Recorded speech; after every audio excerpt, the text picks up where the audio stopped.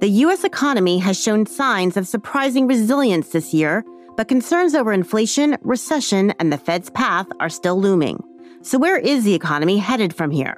We continue to have a more optimistic view on our prospects for achieving a soft landing and avoiding a recession than consensus. We recently lowered our 12-month recession probability to 25% because we felt like we've seen enough in terms of the labor market rebalancing to feel more optimistic that that can be accomplished without a recession.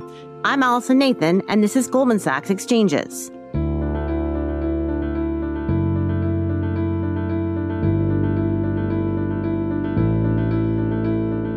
To help shed light on the state of the U.S. economy and drivers and risks for the second half of the year, I'm sitting down with my colleague in Goldman Sachs Research, David Mericle, our chief U.S. economist. David, welcome back to the program. Thanks, Allison. It's good to be here. David, recession fears still appear to be looming large in the U.S. Give us an update of how the U.S. economy is doing and whether those fears seem warranted at this point. Sure. We've been on the optimistic side of this debate since early in 2022, but at the beginning of it, we hadn't seen very much about how the rebalancing of the labor market that we thought we did indeed need to solve the inflation problem and avoid a recession would go. Now I think we actually know a lot, and it makes me a lot more confident than I could have been at the outset. At the outset of the Fed's hiking cycle, we did indeed have an overheated labor market, and in fact, our jobs workers gap, which is just the difference between labor demand and labor supply, between employment plus job openings and the size of the labor force, said that we had not only an overheated labor market, but the most overheated labor market in U.S. history. We've seen a big decline in our jobs workers gap from about 6 million to about 3 million. And so far, it's been remarkably painless. We haven't seen any increase in the unemployment rate. Instead, we've seen a big decline in job openings and a big recovery of labor supply do all of the work. I think that means that we're on the right trajectory. So we continue to have a more optimistic view on our prospects for achieving a soft landing and avoiding a recession than consensus. We recently lowered our 12-month recession probability to 25% because we felt like we've seen enough in terms of the labor market rebalancing to feel more optimistic that that can be accomplished without a recession. And we've learned enough about the banking stress to be confident that it is probably not going to be a recessionary shock, although I do think it matters for the economy. In contrast, the consensus still sees an over 60% probability of recession, so basically the same probability as last fall. And that's the consensus of forecasters. Of forecasters, right. Now, it is true that, as Chair Powell emphasized at the June press conference, realized core inflation has not come down as much as we would have hoped by this point. But I actually think that the inflation outlook has brightened, even though the realized data have fallen a little bit short. And so both because of the successful labor market rebalancing and because of a number of signs that I see that make me more encouraged about inflation coming down, I feel better about the prospects for achieving a soft landing based on what we've seen so far. So you're focused on labor market rebalancing because historically we've seen a pattern where the Fed has had to hike substantially to increase unemployment in order to rein in inflation.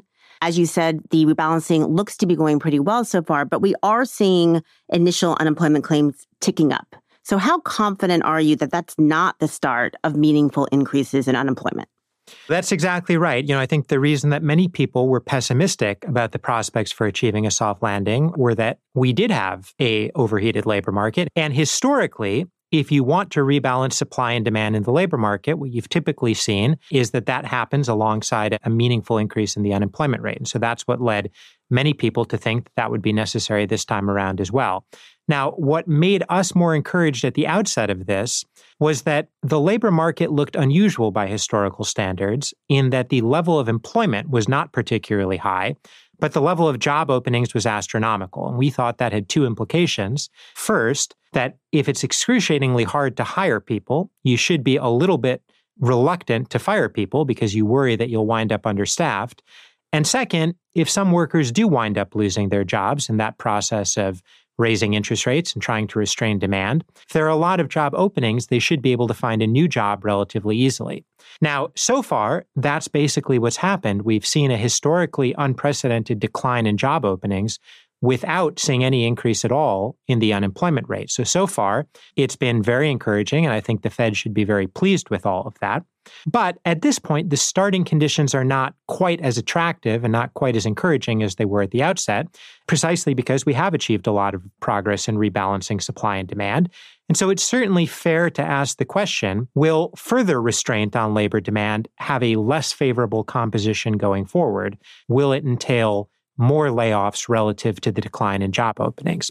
Now, one thing that many people have focused on, and there are a number of indicators that point in this direction, are, for example, as you said, initial jobless claims have risen. We think that continuing jobless claims, when properly seasonally adjusted, have also risen quite a bit. The layoff rate and our real-time tracker of the layoff rate are up. And so I think the question has become, is this the beginning of a trend, or is this a one-time normalization back to conditions that look a little bit more like the pre-pandemic labor market? It's hard to be completely sure, but my take would be that this is a one-time kind of level reset, which is simply the flip side of a healthy labor market rebalancing. Now that companies are no longer losing their workers as quickly and are able to hire much more readily, they're less reluctant to lay people off if someone's not doing a good job. And so we've seen the layoff rate tick back up, part of the way back to the 2019 rate. And I think you see that in a number of measures of labor market turnover, including involuntary turnover like jobless claims. So I think this is probably just an inevitable consequence of getting the labor market back into better balance, which is the goal after all. I don't think it's the beginning of a trend that will push the unemployment rate up substantially, but we'll follow these numbers carefully. But as you said, even if inflation is moving in the right direction, it still remains very high. Core inflation remains stubbornly high, and yet the Fed paused its rate hikes as of June. So what do you make of that? How do you interpret that pause? And how concerned are you that they ultimately will have to do more? Sure. The labor market rebalancing to date has been great, but it is, after all, just a means to an end. At the end of the day, the purpose of rebalancing the labor market is to dampen wage pressures and ultimately to dampen inflationary pressures. And at the last Fed meeting, the June meeting, the FOMC surprised us, and I think most market participants, by showing that they expect 2 rather than 1 additional rate hikes this year. And the main reason that Chair Powell gave for that was precisely, and is completely right about this, that core inflation has not fallen as much to date as we, and I think most people, anticipated it would. So there has been a bit of a disappointment there. Now, for a number of reasons, though, I'm not that discouraged by that. I actually feel that the inflation outlook has brightened, that a number of things have happened since last fall or winter that make me more confident that we're likely to see a decline in spite of the disappointment in the realized data to date. One of those things is that the single largest category by weight, shelter inflation, it's lagging by construction. So it's the one category where I think we actually know quite a bit in advance. And what the leading indicators tell us is that there is a very long way to fall that will eventually take 2 to 2.5 points off of core CPI, probably about a point off of core PCE.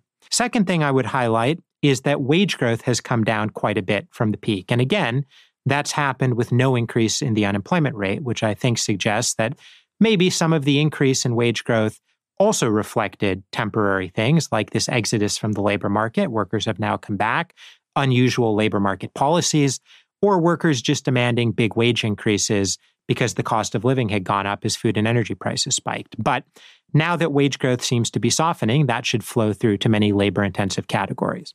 Third thing that makes me more encouraged is we seem to have made a lot of progress in solving supply chain problems. I think they are largely solved on a flow basis, but not quite on a stock basis.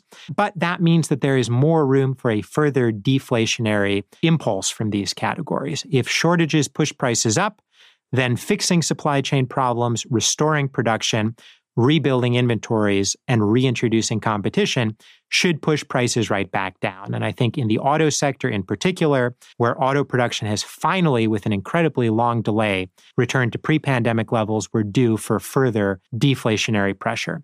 Fourth, that high inflation psychology that I was worried about last summer seems to have been substantially broken. If you look at measures of near-term consumer inflation expectations, or at a couple of our tools for measuring business inflation expectations and business pricing intentions, they've moderated quite a bit. Similar to the labor market data, we are not all the way back to pre-pandemic conditions just yet. We probably still have a bit further to go, but all of those things make me quite confident that inflation will head in the right direction from here. One more follow-up on that, though, because as you said, it has disappointed so far. And a lot of people are making the argument that the easier part of combating inflation is actually behind us. Why are they concerned about that? And does that give you any pause? So I think that's certainly true of headline inflation. We had seen huge across-the-board increases in commodity prices. We saw further increases in food and energy prices when the war in Ukraine broke out. Obviously, it didn't make any sense to think that that rate of change would continue year after year after year. And so as those increases have dropped out of the 12-month calculation, to be sure, that was the easy part of getting headline in particular down. Now, on the core, I think there's also an argument to be made that some of the worst of the pandemic shortages have now been reversed, and that has had some influence in bringing us down from the mid-5s to the high 4s, and that's part of the easy part. But I would say the entirety of the pass-through from commodity prices moderating has not yet shown up. The entirety of the effect of overcoming shortages by fixing supply chain problems has not shown up. And the entirety of the impact, in fact, almost all of the impact of simply alleviating shortages for rental units in the housing sector has not flown through to the official core data. So maybe the easy things have happened, but I don't think that they've fully made their impression on core inflation just yet. And so when do you see inflation getting back down to the 2% target? Not for quite a while, realistically, and neither has the FOMC. I think they've had a pretty clear-eyed view of how long it was going to take to completely get the labor market back to a place that's compatible with 2% inflation, to break that high inflation psychology and re-anchor inflation expectations. And I would also just add that there are many categories, price categories, that are just a little bit lagging because that's kind of how the economy works. For example, in the last inflation report, the biggest upside surprise to core PCE inflation came from accountant services, where it turns out, intuitively, I suppose, that once a year during tax season, most of the price resetting is done. So they missed out on last summer's price resetting, but raised prices with a lag. The same thing is true of healthcare prices, where we've seen big increases in health providers' costs. For example, wages in the sector are up a lot, but we have not really seen commensurate increases in prices. And part of the reason for that is that contracts in the sector can be fixed for as long as 1 to 3 years. And so it is going to be a while before those prices get reset and those past cost increases increase, which I think means that there's going to be a time lag between creating the underlying conditions for inflation to come down and inflation actually getting back to the Fed's 2% target. For that reason, we have core PCE inflation getting down to the high 3s by the end of this year, the low to mid 2s by the end of next year, and really not to 2% until 2025. But I think once you're at 2.5 or so, most Fed officials would breathe a sigh of relief and say, they're not going to openly say good enough, but they might think that this is no longer a crisis. In terms of the consumer in particular, you've made the point that even though inflation is running relatively high, wage growth, while coming down, is still elevated, so that real disposable incomes have actually held up pretty well. And that's what's fueled the consumer to some extent. So do you think that can last? That's right. I think the biggest turnaround from last year to this year is last year you had a large decline in real disposable income. Consumers were able to offset a lot of that by saving at a lower rate or by tapping what we called excess savings during the pandemic. But from 2022 to 2023, that story changes quite a bit. Real disposable income starts growing again. The reason for the turnaround is that real income fell because we were taking away all of these large pandemic transfer payments to households at exactly the same moment as households were having to cope with very high headline inflation that ate into their buying power. But in 2023, those things aren't true to the same degree. There are some transfer payments that are still going away, but they're not as big. And inflation has come down a lot this year, and I would expect would run at roughly the same rate as wage growth, or maybe even a little bit lower. So that means you should have slightly positive real wage gains. You still have very strong job gains. And then you have a number of other technical factors like cost of living adjustments on Social Security, a reduction in the effective tax rate, and an increase in interest income that boost real disposable income. So for that reason, because we were looking for real income growth of 3 to 4%, we haven't been that worried about an abrupt slowdown in consumer spending because household wealth is pretty high. Consumer income growth, the flow of income growth, is quite strong. And that would usually translate to pretty strong consumption. In fact, we worried a little bit that it would translate to too strong consumption, because if consumer spending is about 2/3 of the economy and it's growing too quickly, then you might very well worry that overall demand growth is also growing a bit too quickly for supply to continue to catch up. And so if we think about the other risks out there, we've obviously had earlier this year banking stress. So think about the supply side of that, not just the demand side. There was a lot of concern that we would see bank lending tightening pretty substantially. Are we seeing any evidence that that's happening either on the consumer side or the corporate side? We've tended to view the banking stress as likely to cause a moderate tightening in credit with a moderate effect on the economy. I would say the signals are mixed so far, but overall that looks basically right to me. Why a moderate tightening in credit? 3 reasons. 1, unlike in past credit crunches, today our financial sector is more diversified. There are more alternatives to your local bank if your local bank is not willing to lend to you. 2, there's no reason that big banks necessarily need to reduce their lending. Some of them have, if anything, benefited from deposit inflows during all of this.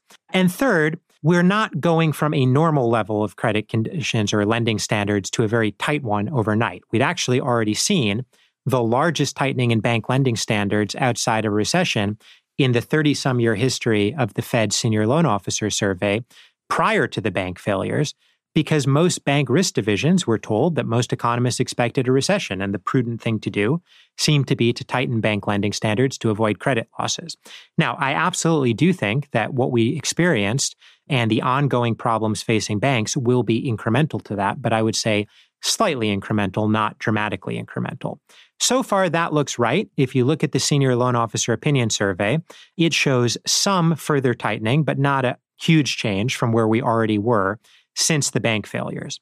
If you look at the Small Business Survey for a borrower's perspective rather than a banker's perspective, it would actually say, surprisingly, that things were no different in April and May than they were back in February. If you look at bank lending volumes rather than bank lending standards, there is a visible slowdown in the Fed's weekly H8 report. Total bank lending does seem to have dropped off quite a bit. So averaging all of these different signals, I would say this is real. I do feel confident it will have some impact on the economy. Our baseline estimate is that this will shave about 0.4 off of GDP growth, but it doesn't look to me like a recessionary shock. And if you accept our starting point that the economy began a little too hot rather than a little too cold, then throwing some cold water on it with tighter bank lending standards might actually be somewhat helpful in getting demand growth back down to that nice subdued pace that we ran at in 2022 and that I think the Fed would like to achieve for the remainder of 2023. So what are you most concerned about if you think about factors that could derail your expectation of a soft landing? I think there are 3 big concerns that probably are maybe relevant at slightly different horizons. First, while I'm less worried about the banking stress than I was in the initial weeks of this, I do think there are still some risks there. We have seen a very large increase in lending standards for 3 quarters in a row. I'm not particularly sympathetic to those who are inclined to just, say this hasn't turned into a crisis and so it's not a big deal. I do think that will have some impact on the economy, and it's certainly possible that it could have a larger impact on some pockets of the economy. For example, we've highlighted in our research that small banks are especially important for lending to small businesses in small towns. And that's not something I've ever had to think about before as a macroeconomist, a kind of rural-urban divide. So that's something we'll keep a close eye on. Second, as you noted earlier, the jobless claims numbers have come up. The layoff rate has come up. I think that this is just the flip side of a healthy rebalancing of the labor market, but that trend, if it were to continue, would certainly eventually lead to a bigger increase in the unemployment rate. So that's a risk as well, that the composition of this labor market rebalancing might not be as beautiful going forward as it's been so far. Then the third thing to worry about is, well, I feel confident that goods inflation will come down a fair bit and confident that shelter inflation will come down a fair bit, because we have a clear signal from leading indicators there. It's a little bit more unpredictable what will happen to other core services. I think wage growth is softening, inflation expectations are normalizing, pressures from commodity price increases have gone from positive to negative.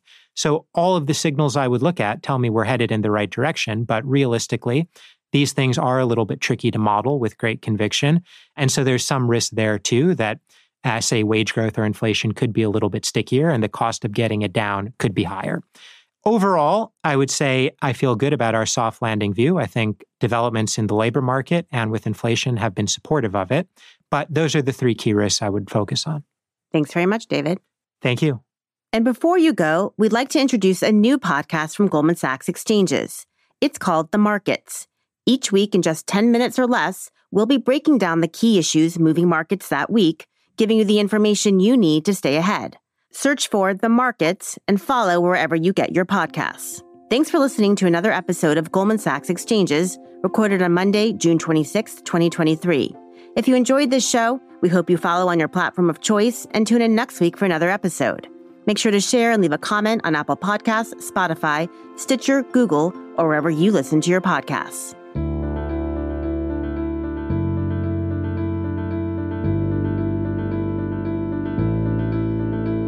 All price references and market forecasts correspond to the date of this recording. This podcast should not be copied, distributed, published, or reproduced in whole or in part. The information contained in this podcast does not constitute research or a recommendation from any Goldman Sachs entity to the listener. Neither Goldman Sachs nor any of its affiliates makes any representation or warranty as to the accuracy or completeness of the statements or any information contained in this podcast, and any liability therefore, including in respect of direct, indirect, or consequential loss or damage, is expressly disclaimed. The views expressed in this podcast are not necessarily those of Goldman Sachs, and Goldman Sachs is not providing any financial, economic, legal, accounting, or tax advice or recommendations in this podcast. In addition, the receipt of this podcast by any listener is not to be taken as constituting the giving of investment advice by Goldman Sachs to that listener, nor to constitute such person a client of any Goldman Sachs entity.